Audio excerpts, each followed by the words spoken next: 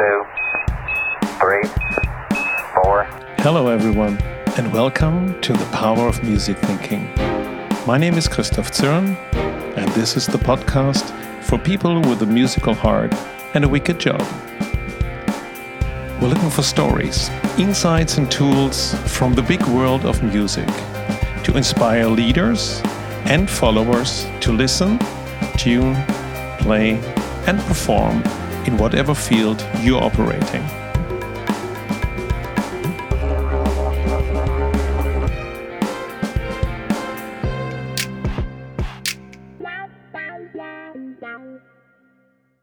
Today we're in Boston and in Cyprus. We talk with Michael Hendrix, partner and global design director at IDEO, and with Panos Panay, vice president for strategy and innovation at Berklee College of Music. We speak about emotional diligence, what David Bowie and Nokia have in common, what leadership can learn from music production, and we learn about their new book, 2 Beats Ahead, and the value creative education and a musical mindset can have for business and innovation. Okay, let's beat it ahead. Hello, Michael and Panos. Hello. Hello, Christoph.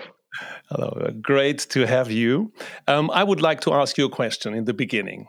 And my question would be, what's your first concert or live show that had an impact on you? I want to hear Panos's.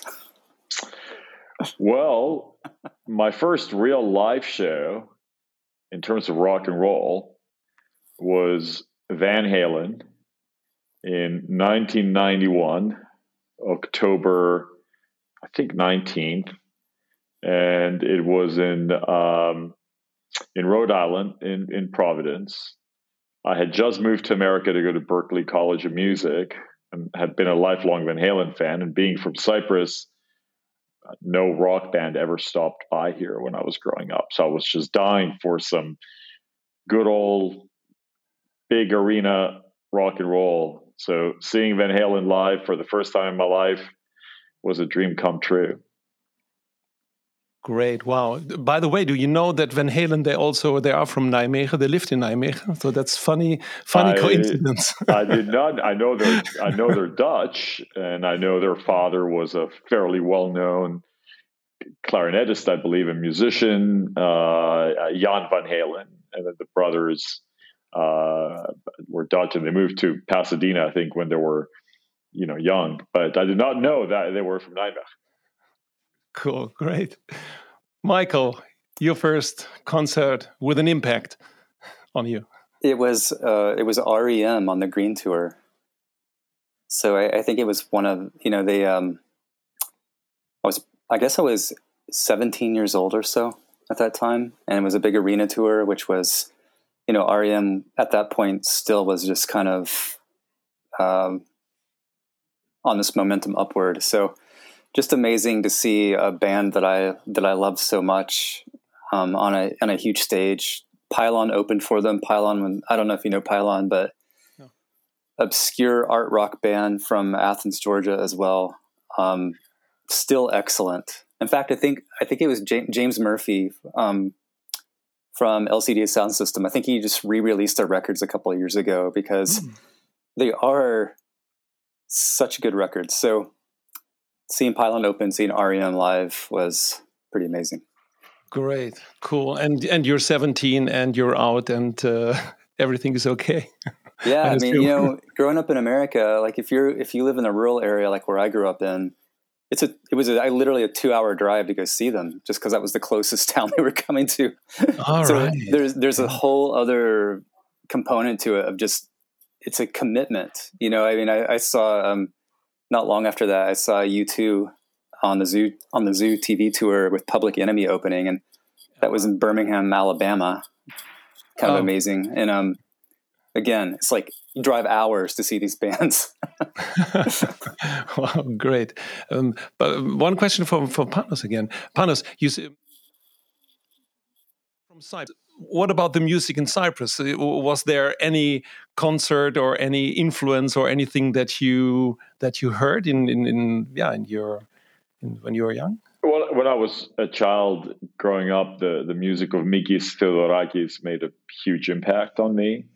Michael may not know who Mikis Theodorakis is, but he's I know. known in most of the world for writing the music for Zorba the Greek, but renowned composer, not just because of his music, but also because of his political stance. Was always an activist. Also, Hachidakis, his music really made an impact on me. And a Greek singer called Yorgos Dalaras was also somebody that I just always enjoyed his music as a young man. As a matter of fact, he introduced me to a guitar player that I eventually ended up working very closely with, and I've become close friends with, Al Di Meola. Oh, wow. So it's amazing how all these different musical genres introduce you to something else, and another door opens, and you discover somebody else. So that was my journey. But growing up in Cyprus, most of the music that I listened to came from the what we call the BFBS, or the British Forces broadcast system, and this is where was a radio for the British troops that are stationed in Cyprus. So the first time that I heard "Stairway to Heaven," the first time that I heard "Reflex" by Duran Duran, I still remember them to this day. I remember where I was when I heard both of those songs. All right. Believe it, back to back, because back then you could hear "Stairway to Heaven" and "Reflex" by Duran Duran back to back on the same radio station, which doesn't really happen anymore. But most of the music that I enjoyed as a young man was from British radio, and Top of the Pops, which a British program that I got on pirate video cassette about a week after broadcast in the UK. Wow. Yeah. Before we dive into the book and what the rest of the world can learn from musicians, I would like to ask you, just introduce yourself. So, who are you, and what do you do for? Yeah, I'm the global design director at IDEO, also a partner. And IDEO is an innovation and design consultancy. Global, been doing innovation work for 40 years. I've been at the company over 12. And design has been my career from the beginning. I studied design in college. I worked in advertising. I eventually, freelanced, worked out of my home, co-founded some businesses, design businesses. Eventually, that led to co-founding a startup that was based in Chattanooga, Tennessee, working with the carpet industry in America. So wow, we used the CAD and CAM data that ran those machines and learned how to visualize that with software so we could reduce samples, and we could apply that to any fabrics or textiles. So, it was a virtual sampling business, which doesn't sound very cool, honestly, but it was a fun thing to introduce a new technology into an old industry, and I think that's what eventually drew me to IDEO. Is I really enjoyed this idea of disrupting the way things were done with a new technology, new experiences, and of course at IDEO, then that is the portfolio, just inventing new things. But it took me a long time to figure out that's what I loved about design, because there's so many different ways you can practice design. And I still do love graphic design as well. I mean, being in the Netherlands, I'm actually wearing an Experimental Jet Set T-shirt today. I don't know if you know that design firm. Yes, sure. I wore it for you for this podcast. One of my favorite design firms. So, still a huge fan of graphic designers too, and Irma Boom, another fan. Yeah, absolutely. But the crossover between the musical mind and the design mind, I think I didn't realize that until I got into the innovation work. And Panos and I can explain it a little bit after he tells his story, but essentially, our meeting forced the articulation of that for me. And then I realized, wow, that musical mind has actually been with me the whole time too. I just had never given it the definitions, the words, put a vocabulary against it, but it was all there. And for me, I'm currently senior vice president for global strategy and innovation at Berkeley. I originally my background after I finished Berkeley with a degree in music business, I became a talent agent, booking a lot of world-renowned musicians like Leonard Cohen and Pat Metheny, Chick Corea, Nina Simone, Lady Wow. Smith, Black Mambaza. Did a lot of work in Holland Yeah. with the North Sea Jazz Festival and with, of course, the Paradiso and so many of the legendary clubs in Amsterdam.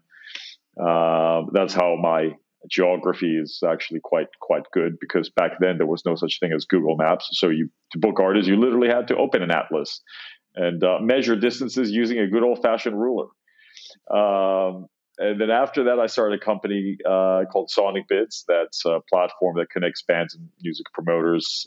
Ran that for 13 years until I sold it to the parent company of Billboard magazine. And then I went to Berkeley to found the Institute for Creative Entrepreneurship to really help unlock these mindsets that we're talking about in the book among creative people, mindsets that paradoxically they have, but they're not always aware of. And then with my current role, I am in charge of the institutional strategy. I personally oversee all of our campuses outside of Boston, including New York City, in Valencia, Spain, where we have our master's programs, in Abu Dhabi, in the United Arab Emirates, and I'm also busy working on opening a campus in China for Berkeley some time, hopefully in the next 3 years, as well as actively exploring a campus in Los Angeles. So it's a fun job that gets me to be both operational and strategic at the same time. Great. Wow. What a job, and what a job in Corona times when you might not travel. And I had yesterday my first gig again, a presentation also about music thinking. I did it with the jam cards that you might know. And it was the first time in the last year. So it really felt like that's really strange. Michael and Panos, from your background, working in, let's say, in a business setting as a designer, and also from, when I get it right, the entrepreneurship was for the musicians, right? To make them, to teach them entrepreneurship. So these are two different perspectives on the creative path. So I know you met each other on a conference, but my question would go from, you developed together a course. And maybe it's nice to hear what you did, because I understand this was actually the nucleus of what later came into the book, right?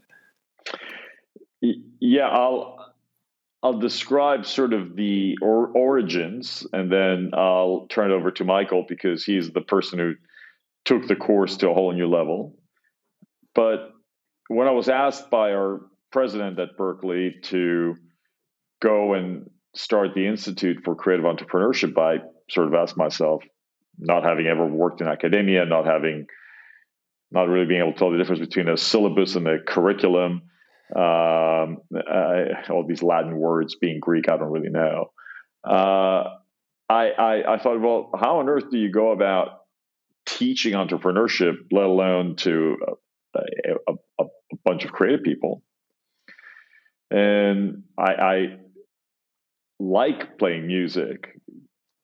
What you do it intuitively. You don't really think about it, and you kind of weave and find your way through it, which is what happened with me in starting a business. I had not at the time gone to a traditional business school, so I really looked back at my own experience, and I realized that my mindset as a musician, the way that I related to the world, the way that I synthesize information, my whole framework, if you will, as a human being, was really around music.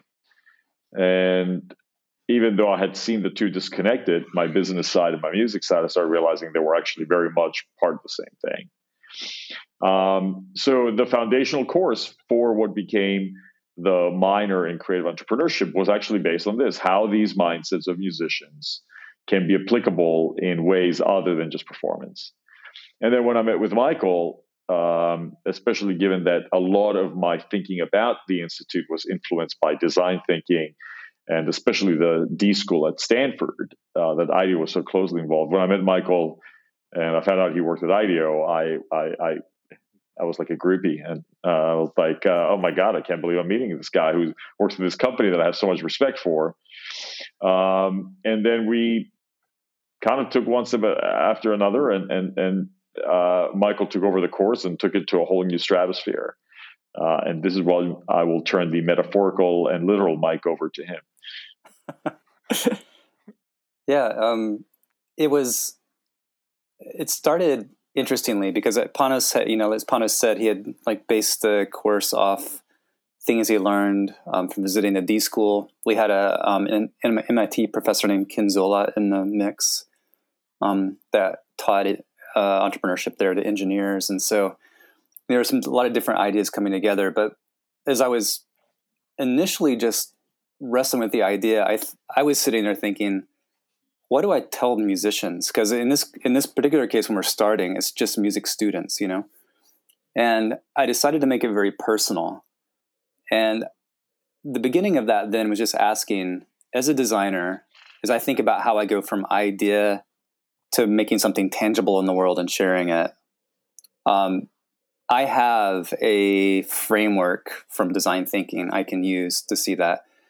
Could I just find parallels in songwriting, in performance, and map it against that and see where they can cross over? And in those crossover moments, like listening or observing or demo and prototyping or experimenting, I could tell stories to students that showed them both sides of that coin. Like in your world, it's this. In the design world, it's this. In an entrepreneurial world, these concepts work like this. It was really that simple. But it was for me also at that point discovering that about myself, because it's interesting to have, when you think about the creative process, a lot of people find it very mysterious. And they actually, if you're an artist, sometimes it's precious to you. You want it to be mysterious. You want the muse to be out there. And honestly, for the first 15 years of my design career, and even as an entrepreneur during that time, I didn't really have a mental framework for my creativity. It wasn't until I got to IDEO, who, at the time that I joined had just started sharing design thinking in the world, that I got comfortable with the idea that maybe there is some kind of mental framework. So I totally empathize with people when we first start sharing this idea, and they're like, don't cramp my style, man. Which I've had plenty of students tell me. It's I get that, but there's a shorthand to a lot of the things that we do, or the ways that we see the world, in fact, that can help unlock creativity faster and consistently. So the course, as we were working on that course, we actually tried a lot of different versions of it. I mean, we did a startup lab course where we're, trying to get students to go from idea to product in the market within 16 weeks. Oh, wow. We did courses where we actually turned the process on the School of Berkeley itself, and we actually, and had some great success. We helped redesign career services at Berkeley through these mental models, these mindsets. But where we eventually settled in was less on the tactics and the to-dos and more on the how to think spectrum. Because what we found is the students really just need initially to understand that the way they think about the world is transferable to different aspects of their life. They have this virtuosity in music. Mm-hmm. That virtuosity also applies in non-musical things. And if you get into the tactics of what are prototyping methods, or what are design research methods, etc., I found that it was distracting to just this simple idea of changing your perspective, right? And so the book actually leans into that too. We decided, let's not make a how-to book. Let's not give people like, here's 8 things to try at the end of every chapter. What we set out to do instead was to say, let's help you change the way you see the world. And if we can help you change the way you see the world and give you the vocabulary for that, we believe the methodologies will come. And you also won't adopt this musical mindset as a formula, because that's been one of my laments about design thinking, is I think people have seen it as a formula, and I find it less effective as a formula, because it's also a perspective. So we've learned from that, and we want people to understand that these musical mindsets are applicable to everyone. And you start with just seeing the world in a new way. If you do this course, you do it together with musicians. Did you also do courses with the business people? I think, Panos, I read something in Valencia that you foresee. This would be the very interesting part, because I can understand that designers, artists, musicians, they can easily come together and create something incredible. But when we get down to business and outside of the business frame, then I would be interested if business people would read your book and would read the analogy instead of just taking it as a metaphor for just a new framework, just understand the analogy, they could do better business. Is this what you intended? Yes. Look, my experience of business and the best business people that I know, they're out there hard creative people. Business is a creation as much as a record is a creation, as much as a car is a creation, or anything else. It just happens to be in a different way, using different mediums. But at the end of the day, you're a creator, and you're looking to find an audience. You're looking to find an audience that appreciates your invention, your creation, and what makes you happy. Ultimately, of course, is first and foremost the appreciation and consumption of what you put out there, the utility and the way that you move people. And if you do that well, then profit comes. But most of the most amazing business people that I know who are widely successful, they don't start with, gee, how will I make a margin of 93%? That comes afterwards. You start by saying, look, I have this burning idea inside of me and I want it to come out. And what makes me happy is that first time that I see person ABC consuming this thing that I put out. So yeah, we've done a number of workshops with CEOs, and at Berkeley we collaborated with ESADE, the business school out of Spain, as well as we have a program for many years with Brown for high school students that doesn't seek to use these mindsets as ones that are applied on music performance, but ones that are applied in any other realm. And what's incredible, Christoph, is the intuitive connection that every human being has with what we're talking about. And when you talk about concepts like collaboration or effective connections or the ability to reinvent or remixing or paying attention, listening, I don't think there's anything about it that's inherent to music. These are fundamental human mindsets that when you pursue, let's call them non-creative paths, they tend to get obscured by other layers because you start self-editing yourself. And ironically, as we get older in life, we tend to zoom in rather than doing the opposite, zoom out. So I think good creative people or creative people that I look at and respect of any discipline are people who are able to, in fact, not so much have tunnel vision, which is a bit of a cliche that we use in business, but exactly the opposite. More of a broad vision, the ability to look at the peripheries, look at edges. And that's where the interesting things happen. Somebody once told me, when you walk downtown in any city, don't look at street level, look at the next level up. Because that's the real heart of the city. That's where the fun is. That's what interesting is. And I feel that it's the same thing when it comes to a business, creativity. If you just have tunnel vision, you will likely not end up doing something that is truly unique and amazing and innovative. You will never get 2 beats ahead. Right. I would emphasize too that Panos and I are business people. We're executives, right? We're founders of startups. We've run those businesses. We've sold those businesses. We lead teams today. So the the conversation we're having that sits in academia and our creative selves as musicians, etc., often overshadows that side of who we are. And I think we've both wanted to make sure that people understand that we're not proposing a theory. These are proven ideas through our own life experience.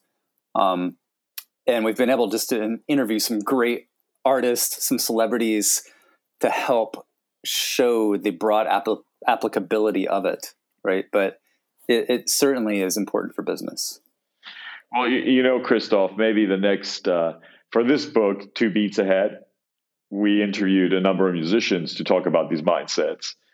Maybe the follow-up should be 2 Bites Ahead and interview a bunch of business people about these very same mindsets and the way that they're deploying them. Right. But for me, I just never found the dichotomy. And I've been a business person and executive within a business because at the end of the day, at least in the United States, education is a business. You have all the exact same constraints that you have when you have a traditional business, especially in a private university like Berkeley. Your orientation is not profit per se, and your product is learning. But to Michael's point, I think it's important that this book is not perceived as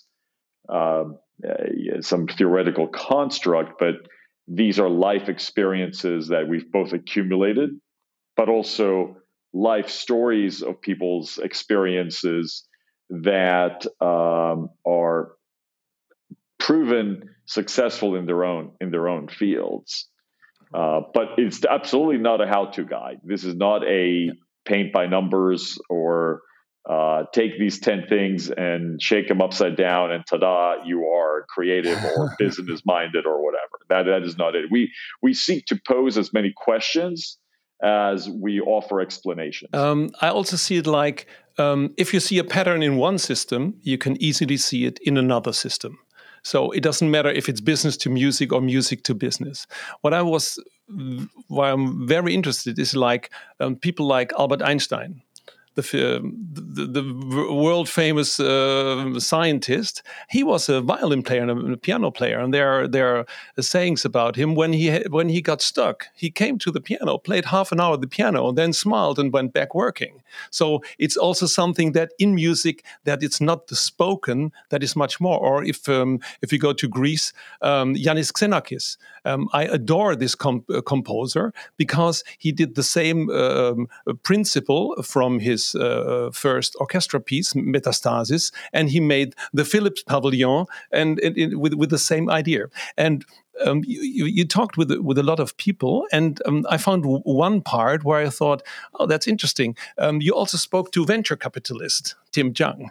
Can you tell us more about it? Because for me, it helps to show that people that have a musical way of thinking and can do something else with it.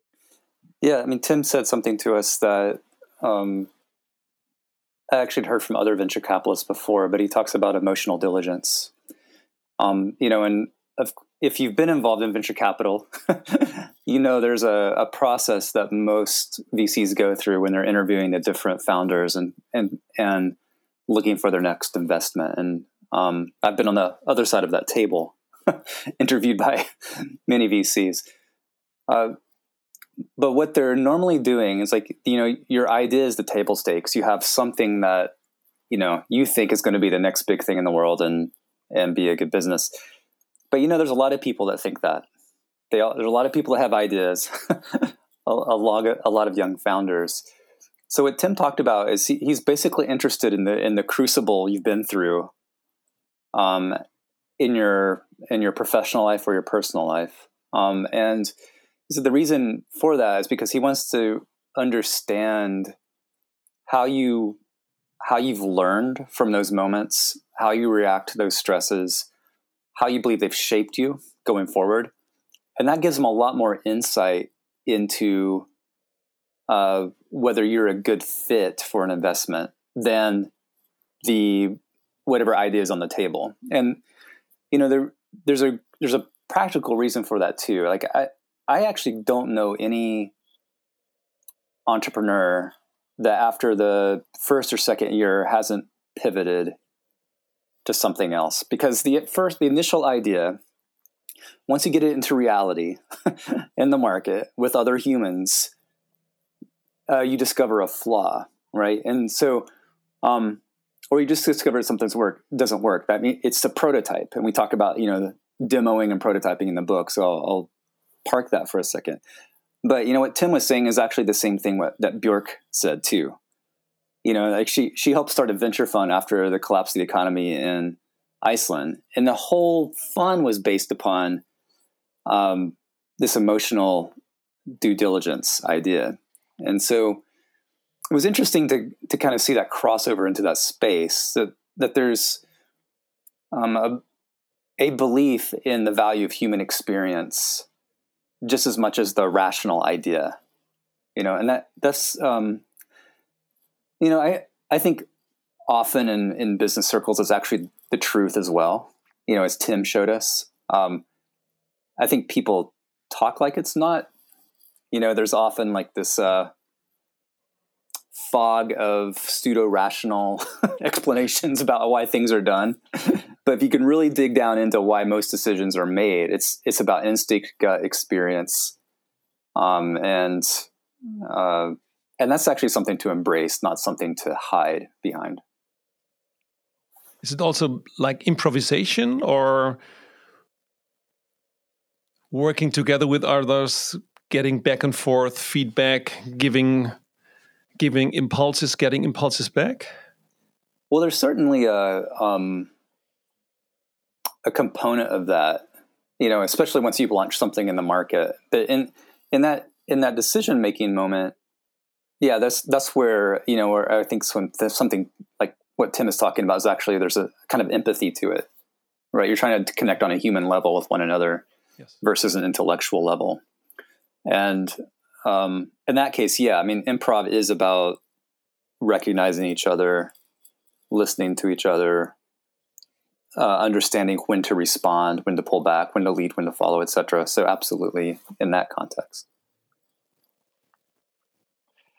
With Mike, I met Mike when he was at Google, and specifically at Google X, which has now been rebranded as X, but that is the lab where autonomous vehicles and a number of other Google inventions are birthed.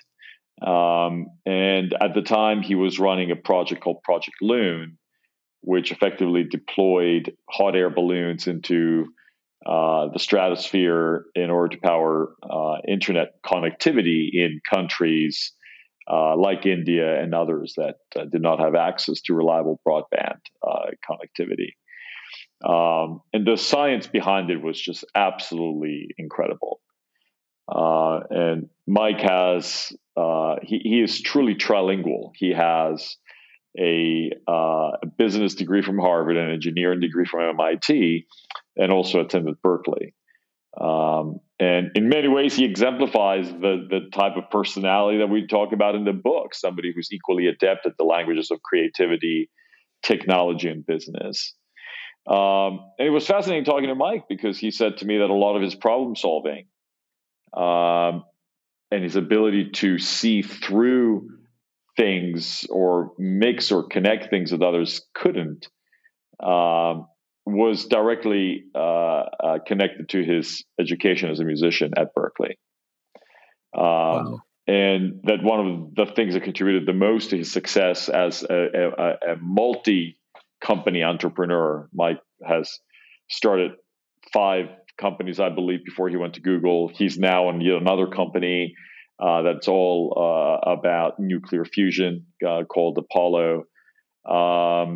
And it was amazing for me to hear a person so accomplished attribute so much of his ability to make connections to his creative education. So the story you talked about with respect to Albert Einstein, or if you go a few hundred years before Einstein to somebody like Da Vinci, it's quite evident that this ability to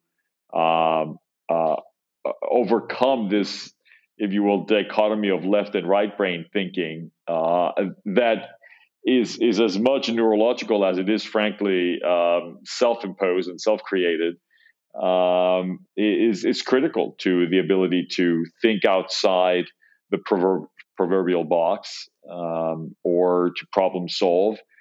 And at the end of the day, I feel that the argument we're putting forth with the book is that our society needs to have a serious conversation about the value of a creative education today, given the challenges and complexities of the modern world. So what is it about the musical mindset that makes a change? Or because this could help us to convince people to pick it up, to maybe first pick up your book and get convinced, or maybe inspired, or maybe seduced to more think about what this could mean, and then apply it to all the problems we have out there. What would be the first connect with the musical mindset? What is it for you? Well, for me, it's not a thing; it's many things. And that's why there's roughly 9 mindsets in the book that really try to make that argument. But there's a couple things we've talked about already that I think might be more meta, and one is I think most people would acknowledge, like, this moment in time is highly dynamic. Normalcy is I don't know what it is. That's the challenge with the moment. The pandemic just emphasized that. It was already a dynamic, rapidly changing market.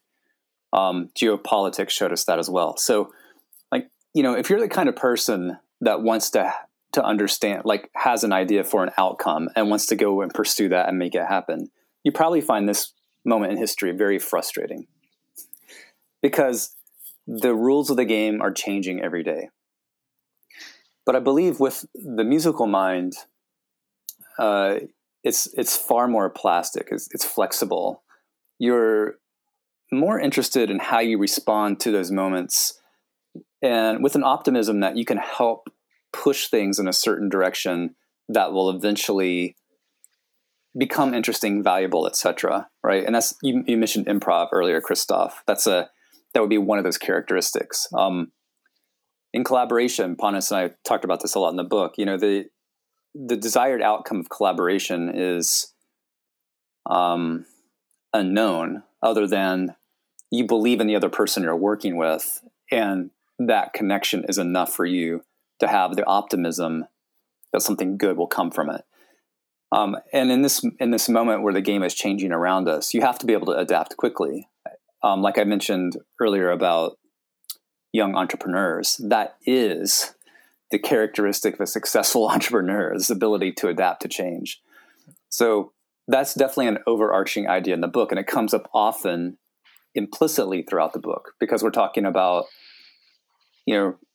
listening or reading the room, or how to be inspired. We're talking about why to work with somebody else and why that might lead to bigger or exponential outcomes. We're talking about why to prototype and put something in the world so other people can react to it and respond. We're talking about why to invest in experimentation, and starting to recognize how timelines, manufactured timelines about something's value, don't make any sense anymore, because what doesn't make sense today may very well make sense tomorrow.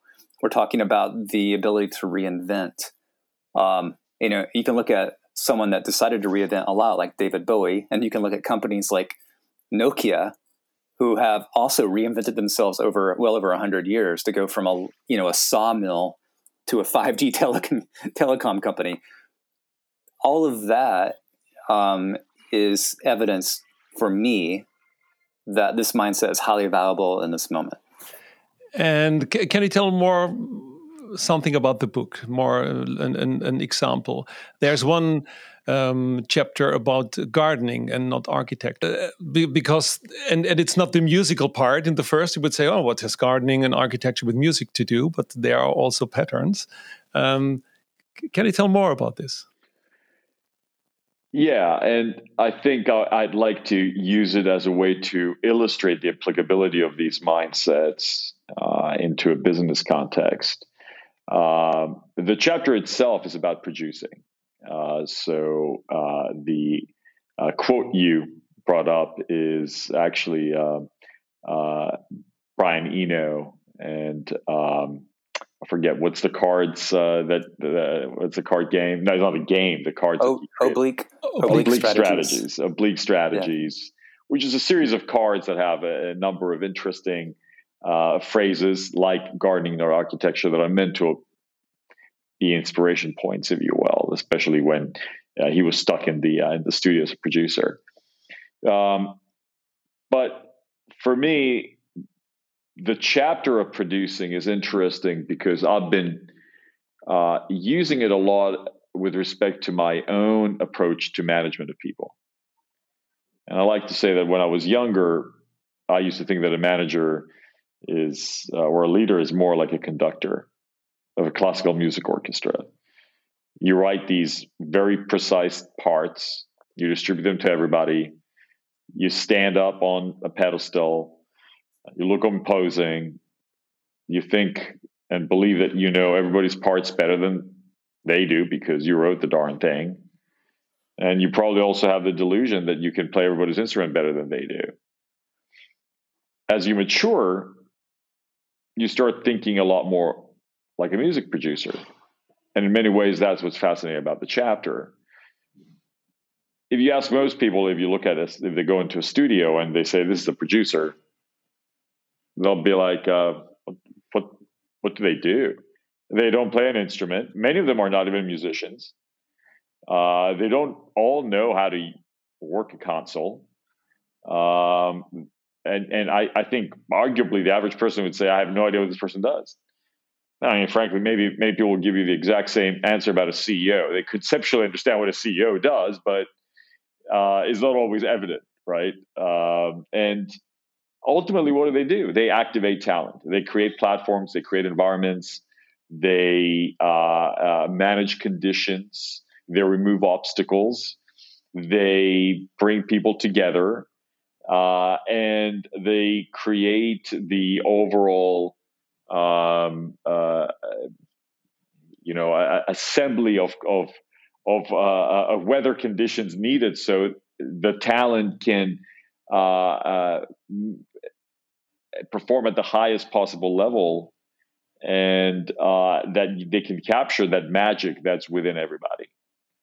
And what I just described could be described as a music producer, or it could be what a really good leader and manager does. And it's been fascinating for me to be applying the same framework on my own management style, because frankly, just because you write a book or you do your 100th podcast, it doesn't mean that you've internalized yourself these things. I mean, this is not something that, well, I read the book, great, I checked the box, now I'm somehow an evolved human being. It is an ongoing effort and practice in the same way that learning a musical instrument is, or playing a musical instrument is. It doesn't ever end. Even the most accomplished musician on the planet picks up her instrument or and practices every single day. And that's also I think that is something that we can learn as well. How many of us practice every single day what's important to bring to our jobs? Again, I'm not talking about a a task. We all do tasks every day, but do we work on ourselves every day as much as we work on our tasks? As much as a musician doesn't just play scales up and down, right? I mean, they push themselves every day to become better. And it's an unending process. It doesn't end. I think that's a great analogy. And because if you always play the same, it doesn't make you better. And I think that's the great analogy between business and also music. You have to see it broader. You have to experiment. And in business, sometimes we think if we get a conductor, someone that tells the others when to play and how to play, which, by the way, the conductor does much more. But this is more the metaphor of the conductor. And I think I would love to switch from the metaphor of the conductor to the analogy of the producer that sees the whole field and tries to zoom in and zoom out, what you said earlier, to make this as a skill. And I think great conductors they did this too. With a composition with a great composition, but the producer might be more an update for our times, and also, and like you say, as you can apply this to your work, that leadership is some kind of producership, or that if leaders would learn how to produce, that they might be more successful. In Two Beats Ahead, in the book, we have this quote from a very well-known producer called T-Bone Burnett, who says, "I don't care what you're playing, I care who's playing it." And that's what we're talking about, that at the end of the day, in order to bring out the best of people, it's not about what they do, it's about who they are. And we forget that. In business, we forget that. You know what's been fascinating in a meta way for me, as we were discussing at the beginning of this podcast, when you're promoting a book, you go out there and you do exactly what we're doing right now. You talk to a lot of people, and you do a lot of podcasts and other interviews. And I've been playing the podcasts back, and it's been interesting because beyond just examining your own performance, you realize that you're learning from yourself, which ultimately is another thing that musicians do, right? I mean, again, just because I'm sitting here and I'm articulating something, it doesn't mean that it's become second nature. So there's something important, I believe, about this process of, let's say, playing something, recording it, listening to it, doing it, recording it, listening to it, and that it doesn't have to be a musical note. It can be anything. I mean, I would dare any listener, record yourself when you're in a meeting. How often do you talk? Do you dominate the meeting? Is what you're saying understandable? What's your tone, your phraseology, your phrasing? Do you leave breathing time? Do you give people space to talk themselves? Or are you just speaking in an endless drone and monologue?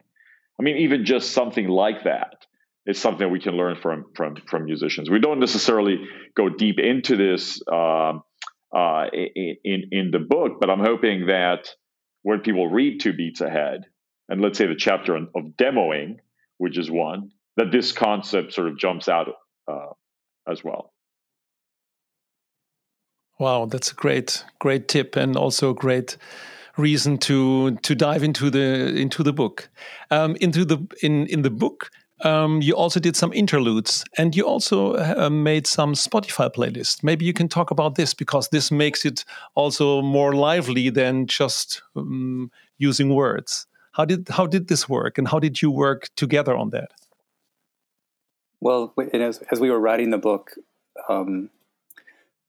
like I said, we tried a lot of different things at the end of chapters. And you get to the end of a chapter, like, what do people do? What do you want them to do? And we had made a decision that we weren't going to give people exercises to go do things. We thought, let's make the end of each chapter a reflection moment. So that led to the idea of creating some playlists. So the playlists naturally include the artist that we mentioned in that chapter.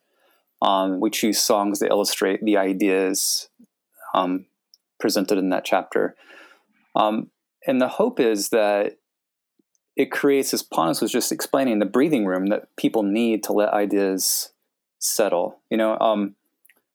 I really believe, I love that you talked about Einstein going to play the piano or violin between, quote, work, because we really do need those moments for our subconscious to process things.